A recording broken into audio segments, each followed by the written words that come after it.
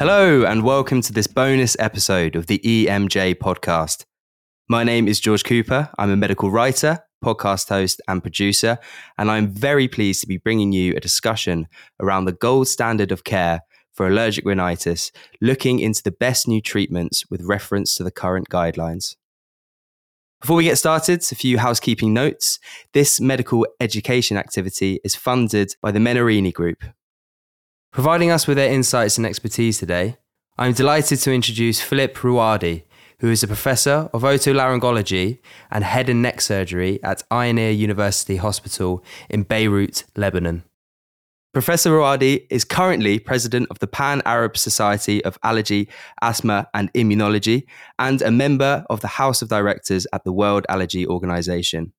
He is also affiliated with the ARIA Committee on Allergic Diseases. His research focuses on rhinitis, sinusitis, pollution, chronic cough, and mobile health. Professor Rouadi, how are you today? I'm fine, thank you very much, and I appreciate having me on your program. I can honestly say the pleasure is all ours today.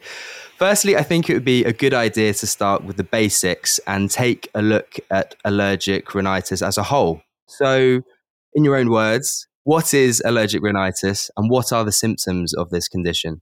Allergic rhinitis can be best described as a genetically determined hypersensitivity reaction of the nose to environmental proteins. And whenever you have that hypersensitivity, these proteins are called, obviously, allergens. So these allergens belong to pollens, they can belong to dust mites, fungi, molds, in addition to animal dander and insect protein. And this hypersensitivity reaction manifests typically as four classical symptoms. Obviously, we have the sneezing, itching, rhinorrhea, and these are mediated by histamine. And the fourth symptom would be nasal congestion, and that's also mediated by molecules other than histamine. So the pathogenesis of allergic rhinitis is quite complex. It is mediated by different inflammatory cells. You have cytokines, you have neurokines. And most importantly, it involves an early allergic reaction, which usually occurs within minutes of exposure to the allergen. It involves mast cells and histamines. And there's also a late response within, I would say, 12 to 24 hours following exposure.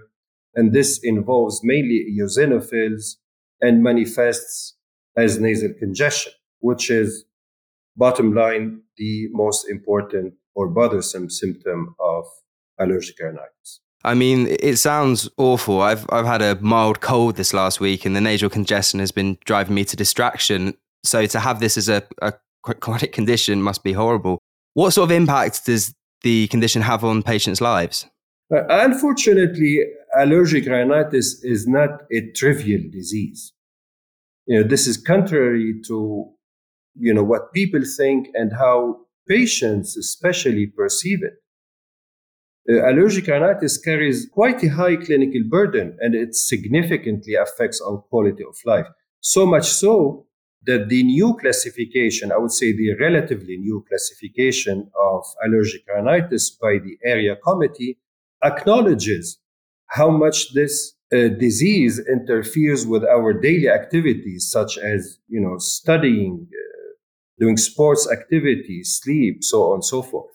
It must be an incredible burden for the patients that live with this condition. How is it diagnosed and are there any challenges when it comes to diagnosis? But for diagnosis, I would say you basically need three things. First, detailed history, classical detailed history. And with that, we look for disease pointers, which are symptoms that would tilt our diagnosis towards allergic rhinitis. The second thing that you need is a very comprehensive physical examination, and that sometimes can necessitate doing nasal endoscopy under local anesthesia in the clinic. We have long reported on the benefit of internists and allergists and pulmonologists of doing and training, them on doing local endoscopy because they really reveal quite a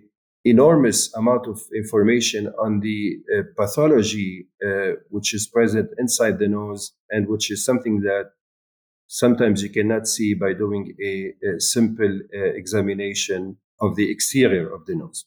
So the third thing that you need for diagnosis, I would say, is a high index of suspicion. And with these three tools, the history, the physical examination, and the high index of suspicion, you can easily diagnose 50% of those cases. And if you're skillful enough, you can diagnose up to 75% of those cases that present to you to the clinic without resorting to advanced objective allergy testings, such as skin testing or blood testing. I can mention some clinical cues which can aid in the diagnosis, and that would really give you an edge in diagnosing allergic rhinitis.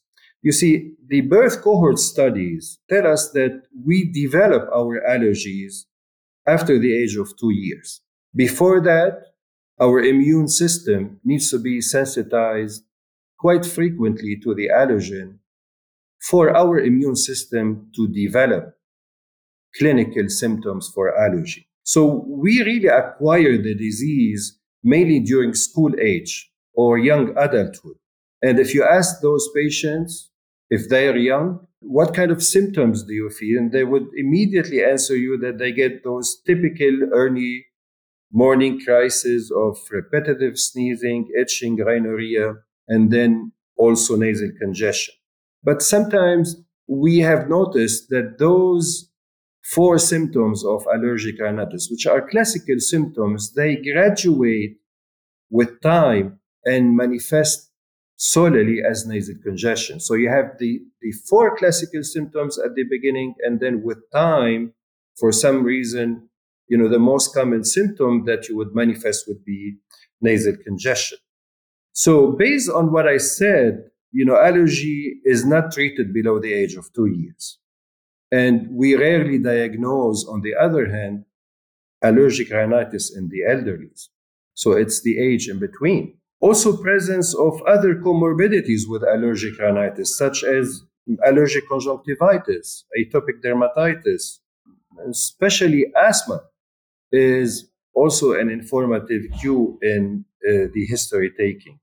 A history of previous improvement on anti-allergic therapies would also tilt the diagnosis towards allergic rhinitis. And of course, since this is a genetically determined disease, a family history of similar symptoms is also an important factor in the history. Are there any different types of allergic rhinitis? And if so, how do these differ in severity?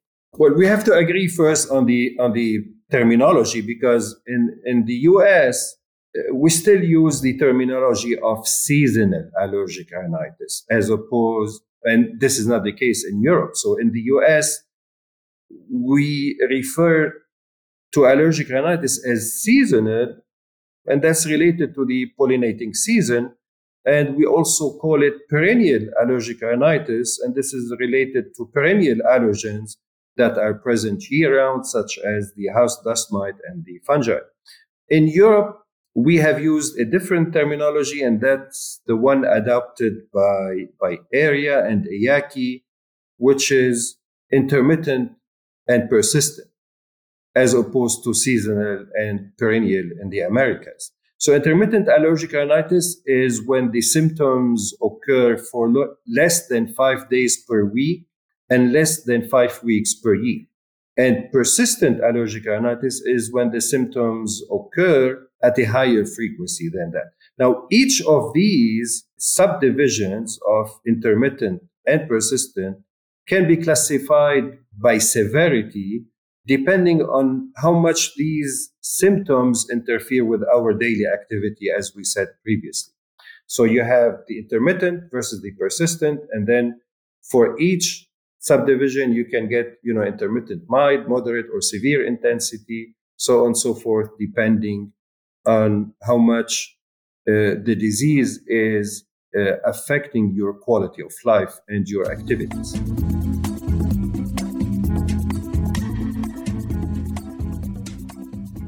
So now we've covered the condition itself, let's turn our attention to the treatments that are on offer at the moment. But first of all, let's talk about the guidelines a little bit. What do the current treatment guidelines for allergic rhinitis suggest?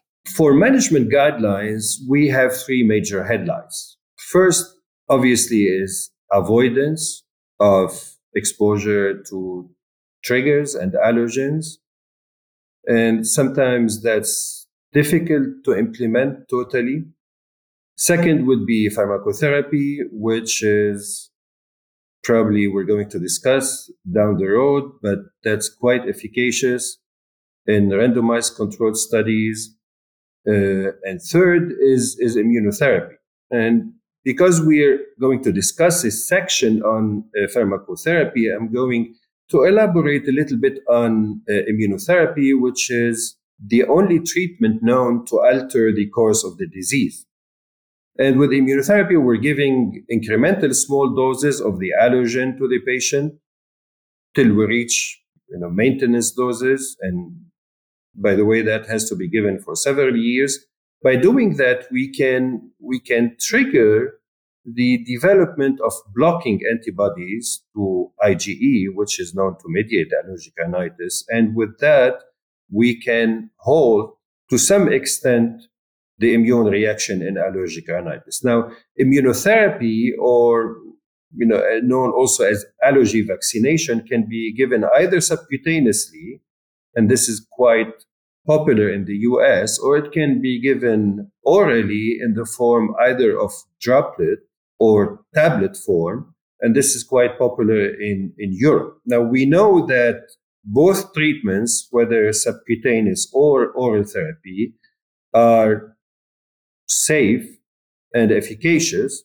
And the meta-analysis of these randomized controlled studies demonstrate that immunotherapy significantly improves not only symptoms, but also quality of life in patients with allergic rhinitis. It can even inhibit the development of new allergies. At least we have data in children for that.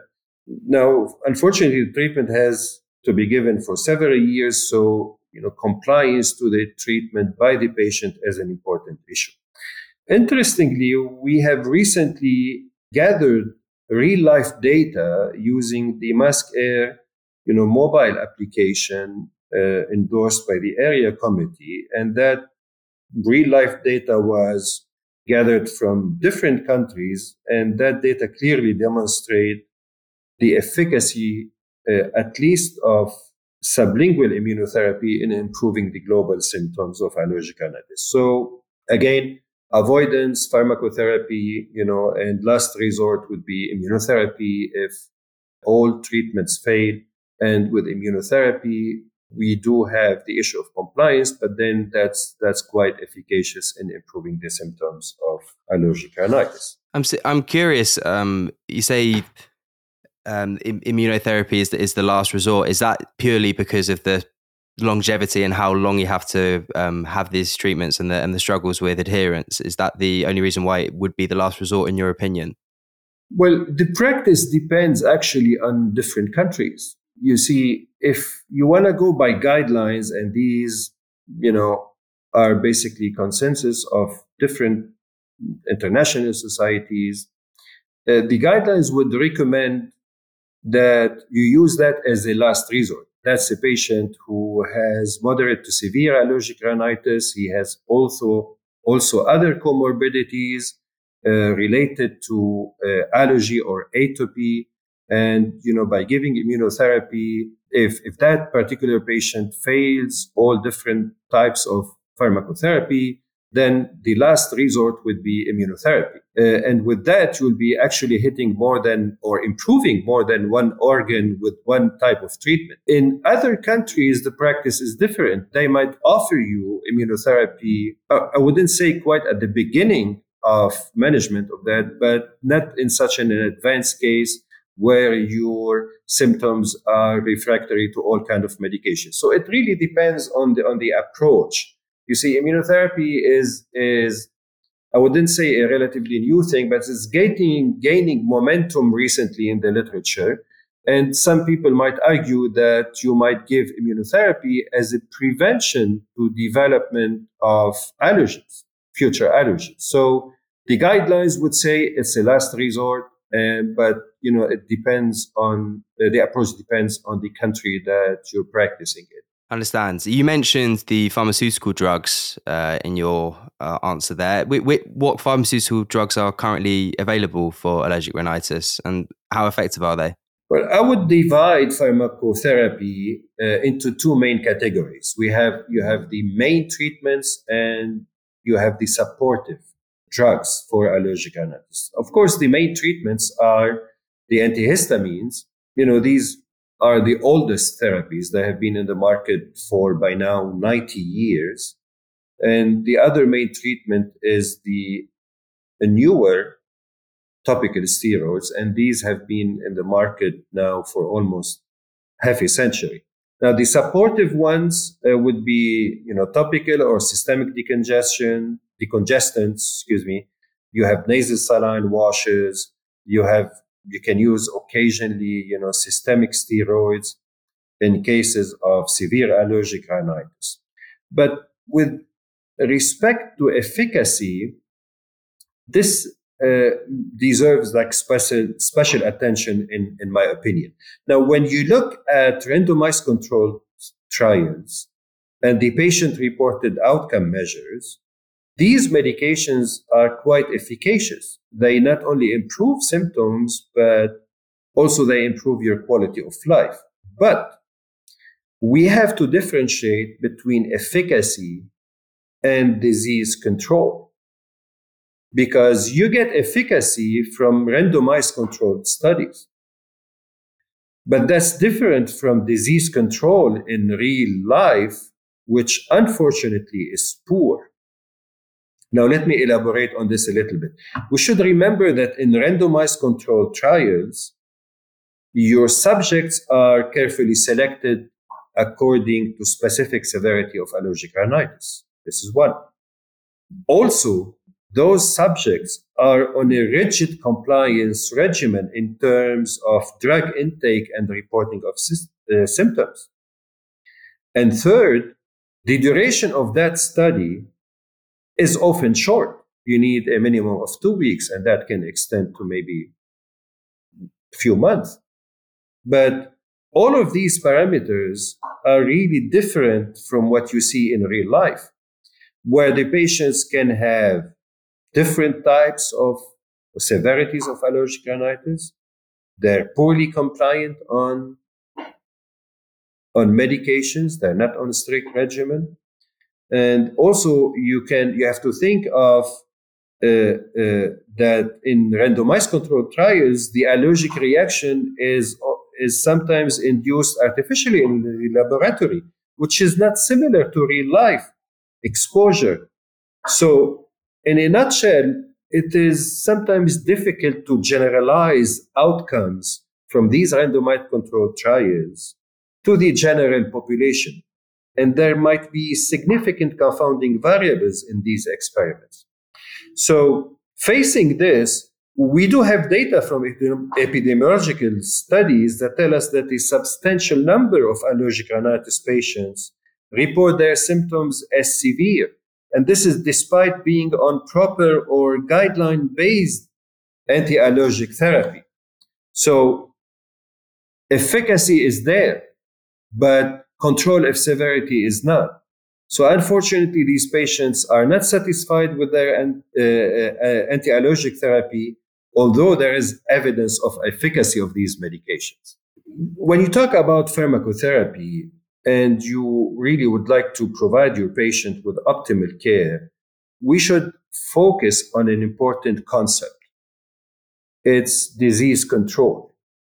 So in my mind, I would focus on 3 factors. Now, the first factor would be how severe are the rhinitis symptoms when you want to prescribe a medication. For example, if you have mild symptoms, you can start with an oral antihistamine. especially if you have seasonal allergic rhinitis, so you get your symptoms during a short period of the year. Now, for more severe symptoms, you may elect to start on intranasal steroids. The second factor you want to look at is whether the patient that you're seeing right now is under control prior to the onset of symptoms. Because from a conceptual thinking, it is more difficult to manage a patient who is uncontrolled than to manage a patient who is under control. For example, if you have a patient who has already been on oral antihistamine, then you can substitute treatment with a more potent drug, which is intranasal antihistamine or intranasal steroids. And also, it's important to know the hierarchy of control medications in allergic rhinitis. For example, it is generally agreed that antihistamines, oral antihistamines or topical antihistamines, are less potent than intranasal steroids. So there is no point in adding an oral antihistamine to an uncontrolled patient who is already on intranasal steroids. Second, we know that intranasal histamines or topical antihistamines are placed at a superior position than oral antihistamines in terms of symptom control. Still, we know from epidemiological data that in Europe, for example, patients in general prefer the pill rather than intranasal steroids. So you would do that, for example, if you have a patient with mild seasonal allergic rhinitis. Now, notwithstanding all of that, we know that intranasal steroids are the very potent first-line therapy in moderate to severe allergic rhinitis. So you really have to look at several factors whenever you're going to prescribe those medications. Now, I'm not going to go into the details of different algorithms, but these are general concepts that we have to keep in mind. How can we achieve control with that patient? What was the medications that the patient was under before he or she would present to you? What other add-on treatments you would give? And with a good knowledge of the hierarchy of controlling medications, you can actually try to offer your patient the best treatment that you can prescribe. Now, once you control those symptoms on any monotherapy or multiple therapies, you're going to taper to the lowest dose. And if the disease is uncontrolled, despite giving that patient optimal therapy, then you will have to revisit the diagnosis. We have to look for other probable comorbidities or that might mimic, the symptoms of allergic rhinitis. And if that, fails, you're going to offer your patient immunotherapy, which, as we said, is the third or last resort. And this is a game changer because it changes the natural course of the disease. And what are the shortcomings of these current allergic rhinitis treatments? Are there any side effects, if any? We all know that anti-allergic medications are not without side effects. For example, sedation is a known effect of antihistamines. Some molecules, like fexofenadine, have minimal sedation, where others, like cetirizine, for example, have higher reported sedative effect. But I think ultimately there is a genetic factor involved herein, and it has to do with genetic predisposition for the antihistamine to cross your blood-brain barrier and cause sedation. With nasal steroids, we talk about what we call sensory attributes of the drug. And these sensory attributes, they obviously decrease your adherence to the medications. And this has to do with the formulation of the drug itself. What preservatives it has, what additives it contains. And all of these, they do cause side effects, like the aftertaste, the runoff from the nose, the throat irritation. And also, we should not forget the infrequent, epistaxis that you might get from these medications. There's so many different treatment options, and obviously you have whether the patient's controlled or uncontrolled, the previous medications that they've taken. I mean, on average, how many drugs does your average allergic rhinitis patient take daily? It seems like it's an incredible burden. Well, that's a very important question, but unfortunately, I think that's very hard to answer. Recent real life data tell us that irrespective of how many drugs you prescribe and irrespective of the duration for which you prescribe these drugs, surprisingly, there is poor adherence to physicians' prescriptions. And that's quite unfortunate. And we got these, as I said, from this is real life data that we got from using mobile health like the Mask Air app from Area. And when you say poor adherence to physicians' prescriptions, you're going to find that very often patients self-medicate. They don't go by the prescriptions. They will refrain from taking medications when symptoms are controlled. And when symptoms are uncontrolled, they're going to switch therapy.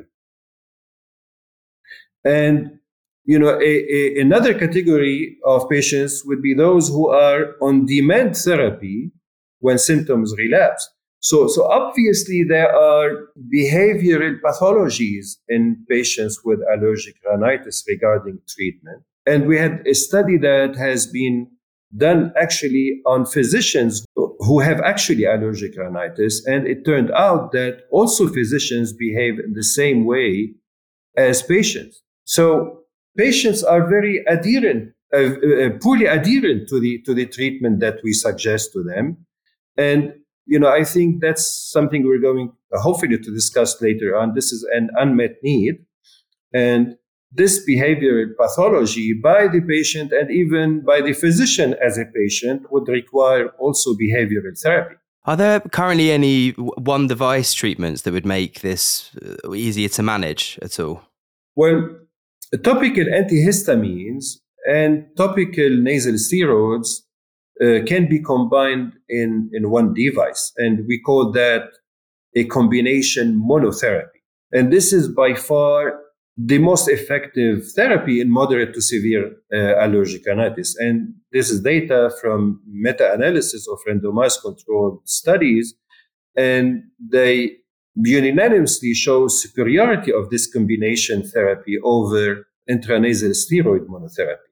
Now, interestingly, the Mask Air mobile health application provides a real-world evidence that combination monotherapy is superior in efficacy and compliance. That's an important thing compared to any monotherapy in moderate to severe allergic rhinitis. So I believe personally that this combination monotherapy is pivotal in the management of allergic rhinitis. Now, currently, we have topical azelastine, which is an antihistamine, and fluticasone propionate combined in one device, and this has been available in the market for some time by now. And there's recently a new FDA-approved combination monotherapy of topical olopatadine and mometazone that's being launched now in Europe and the US, and we really look forward to have it in the market. Very exciting prospect. And you mentioned how patients in your previous answer self-manage and the struggles that they face when trying to do so. What would you suggest in terms of self-management with this condition? As a physician, what can you do to support your patients better manage their allergic rhinitis? Well, you can do a few things at home. You can do also avoidance measures in the office or during your leisure time to avoid triggers of allergic rhinitis. In seasonal allergic rhinitis, for example, patients can avoid outdoor activities during days of high pollen counts. They also should avoid opening windows, especially early in the morning during the season. And patients with dust mite allergies, you can advise For example, regular vacuum cleaning to remove the dust, either at home or at work.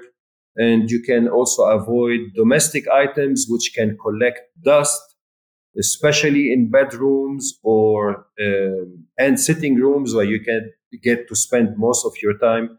These items, can be toys, carpets, bedding covers, so on and so forth. And you can even use acaricides for mattresses against house dust mite. Now, of course, with mold allergy, this is encountered in humid habitats, but they can also collect in unusual places like ducting of air conditioning systems. Now, all these factors do help to minimize exposure. They can decrease what you call the allergen load in the environment, but it seems that they have to be conducted collectively to translate into a better symptom control. And of course, we need well-designed studies to confirm all of that.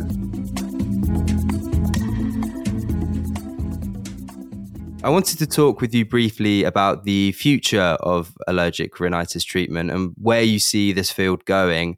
And firstly, do you feel like there's an unmet medical need for new treatments in this disease area? Certainly, there are a lot of unmet needs, and we can talk for hours on this. But I would like to focus a little bit on the most recent hot topic of discussion in terms of unmet need. I think we in allergic rhinitis there is an urgent need for change management, right? And I want to elaborate on this a bit. Many guidelines in allergic rhinitis are based on randomized controlled trials, as we said. And these do propose, long-term and continuous therapy to the patient. But as we said, RCTs are undertaken on highly selected population, so generalizability is often limited. And as we discussed it in real life, patients are dissatisfied with their treatment and they remain in poor control of their symptoms. Their adherence is poor. And patients obviously treat themselves according to symptoms, irrespective of how they understand allergic rhinitis. And co-medication is driven by symptom severity. So we need novel treatment options to address this specific unmet need. And these medications, these new treatments should demonstrate faster and more complete control of allergic rhinitis symptoms in direct observation studies. And I think, combination monotherapy, might be one of those tools. And also these medications, they should show superior efficacy irrespective of disease severity. And I find really, mobile health of great importance in this sector. So what we have seen is that many patients with allergic rhinitis are on PRN medications. But guidelines have not approached this issue yet. So we can resort to what we call a drug repurposing. And in other words, exploring new medical uses or indications of currently existing drugs. And this can be based, can be demonstrated using randomized controlled studies. It can be demonstrated using real-world data and even chamber studies. The FDA and the EMA have already approved drug repurposing based on real-world data for palbociclib. This is used in breast cancer. Or, for the well-known antihypertensive drug, which treats erectile dysfunction and prostatic hypertrophy. So certainly there are many reports in the literature which have addressed the PRN use of antihistamine or intranasal steroids for a variable period of time. We have done a similar small-size study back at the University of Chicago 20 years back, and we have demonstrated, though that was a small sample, that you could use intranasal steroids, PRN for 5 days and then stop. there are a couple of recent well-designed studies, although they are small studies, that would also confirm that observation, using intranasal steroids, PRN. But again, this needs to be addressed in quite larger and better designed studies. Just to summarize quickly before we finish, what role do you think mobile health solutions have in helping patients manage their conditions, would you say? I think that's my passionate question. Mobile health apps are useful in diseases usually with high clinical burden, like diabetes, hypertension, and chronic respiratory diseases such as allergic rhinitis or asthma, are diseases which affect really significantly the quality of life of patients. Now, those apps should comply to the concept of what we call patient empowerment, described by Polia Bravo. And again, this falls under the umbrella of personalized medicine. And that patient empowerment should translate into the patient self-monitoring their symptoms. The patient should have a feedback on their management. And that app should really provide material for patient education. Mask Air, for example, which is endorsed, as I said, by AREA, not only empowers patients, but also empowers physicians as well. Now, imagine an app that gives you an information on the daily medication used by your patient. It tracks daily their symptoms. It can measure simultaneously the control level of allergic rhinitis and also monitor the other multimorbidities. So this is an enormous and powerful source of information, even more powerful than the data registry. And I think this is where the future of medicine will ultimately lie. So it's not only with the treatment management, but also the accumulation of data, which will lead to better understanding of the disease and the most effective outcomes. Absolutely. Just quickly before we go, Professor, what are the key messages that you would like HCPs to take home from this podcast? If they can just take home the main points that you would like them to remember, what would you say they are?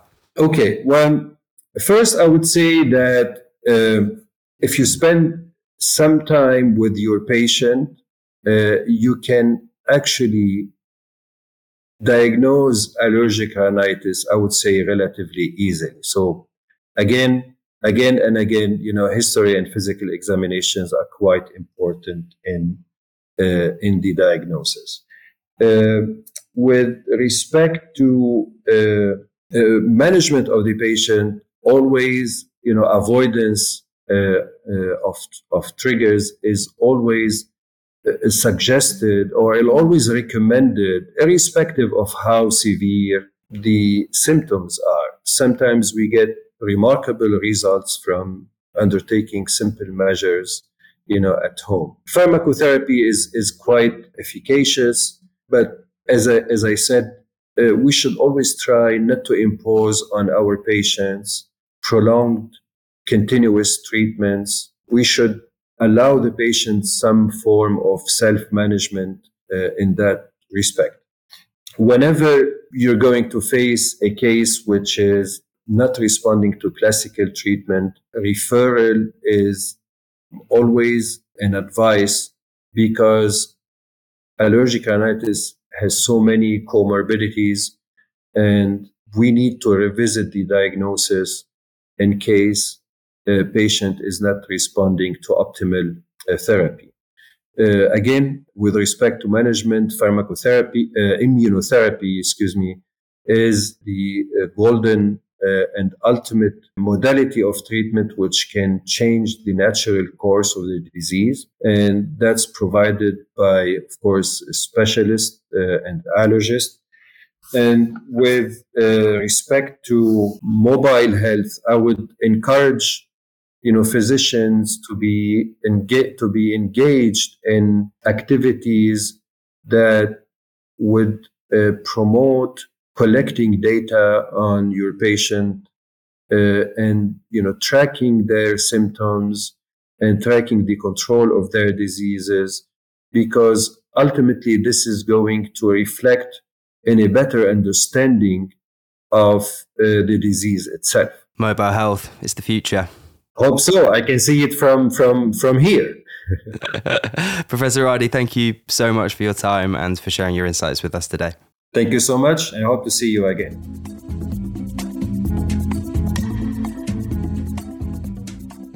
Once again, I would like to thank Professor Philip Rouadi for joining us today and sharing his insights around the gold standard of care for allergic rhinitis, looking into the best new treatments with reference to the current guidelines. If you enjoyed this episode, please don't forget to subscribe wherever you get your podcasts. We release a new episode every Friday, as well as plenty of bonus episodes, just like this one. Until next time, thank you for listening, take care, and goodbye for now.